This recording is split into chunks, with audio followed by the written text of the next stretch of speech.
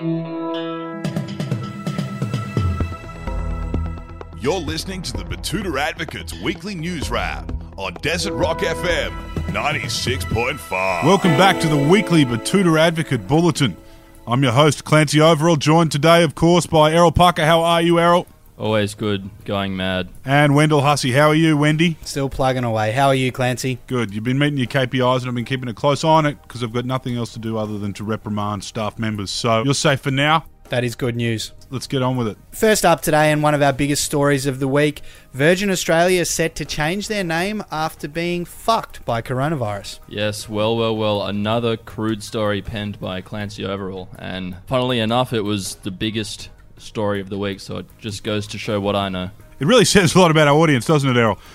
Anyway, Virgin can no longer call itself Virgin after the very public fucking. Technically a foursome, if you count the fact that the government was involved and, of course, Alan Joyce was involved in the same bed. So, yes, two names that were marched out earlier this week by the board were Experienced Australia or Easy Air. What do you think should happen, Errol? Should we bail them out and then send Bob Catter down to Bowen Hills with a 12-gauge, demanding Virgin hand over the keys? It might be time to nationalise. Yeah, I wouldn't mind having a nationalised airline again. It could be part of the new socialist agenda if Scotty from marketing does decide to nationalise the airline. However, Josh Frydenberg at this point has ruled any bailouts out.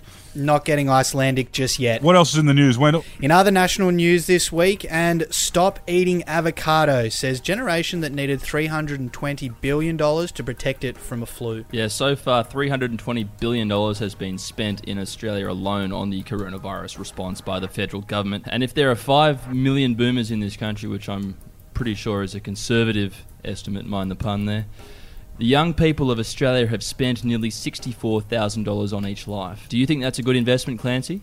Well, the stats show that they've spent roughly $10,000 on every life younger than 60 years of age. We'll see who pays off in the end. Was there any comments on that one, Wendell?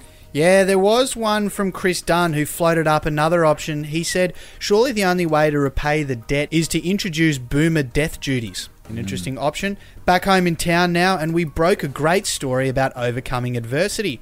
Local Papu fakes his own death so that wife can have 10 people over for Orthodox Easter. Yes, after months of his wife complaining that she shouldn't have to miss out on having her dearest friends and family over for Easter just because these bloody skippies can't keep off the cruise ships, Betoota Flight Path resident Yanni Vlandis decided to fake his own death. And he pulled it off with a gory, self-submitted obituary in which he graphically detailed his own murder at the hands of a homeless, drug-addicted person who's also Turkish. Yes, that's a story as old as Australia itself, I think. Yes, like many southern European migrants of Yanni's era, he's done what they do best and found a loophole in the government's social distancing measures. It all paid off in the end. They were able to have all 5 of their kids over with the oldest grandchild and, of course, roughly 20 to 30 neighbours leaning over the fence. There you go. He could have just planned a anti-5G protest if he wanted to have a large gathering. Elsewhere around town, and as ISO continues to bite, a local F45 chick has begun looking for other ways to have a personality. Yes, quite sad really. Without the glory of group fitness, local woman Melody doesn't seem to have any defining personality traits. She says she hasn't received a sweaty high five from a stranger in months. Yes, and she probably won't be getting that sweaty high five for up to a year, you know, but at least she's saving a few $100 a week if she's given up the cult of F45. I'll tell you what, to all the young people out there who are carrying a little bit too much weight, here's a diet for you. It's called the Don't Eat So Much fucking diet. And if you want to lose a bit of weight, yeah, go and run up and down some fucking hills until you vomit and go home and just eat a grilled chicken breast and steamed vegetables. That's it. Then go to sleep. Then do that every fucking day and you will lose weight. Bit of honey mustard on there. Sounds glorious, Errol. You don't need to pay some fucking washed up, fucking useless cunt to teach you how to fucking punch a punching bag. Just fucking go and run around in circles and don't put shit in your body. Yes. Good point you made there, Errol, but you know, it brings us to the question is how are we going to employ our ex-rugby league players? They can be pokey reps.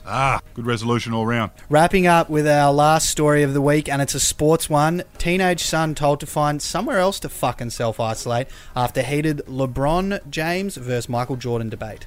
What a brave young man. This all happened after they watched The Last Dance, whatever the hell that is, the other night. I think you'll find it's the new documentary series that everyone's going wild over. It's replaced Tiger King as the #1 streamed documentary around the world while everyone's in quarantine, Errol. And it kind of outlines the last season of Michael Jordan when he was probably as driven as it gets, talking about him being a cold killer on the court. The coldest we've ever seen. But I'd challenge those who think Jordan is the most competitive animal of all time to come out here and watch a 32-year-old reserve-grade hooker go to work in the break during the Batuta Baduri Derby. Or watch Steve Wilson, the opening bowler for the Dugongs, bounce some kid out at Twilight Cricket on Wednesday. I'll tell you one thing that MJ wasn't that good at. Baseball. Wendell, any comments on that article? Well, there are a lot, but there was a good one from Adam T who said, this kid should be homeless. Dad's done all he can, and he's obviously a lost cause.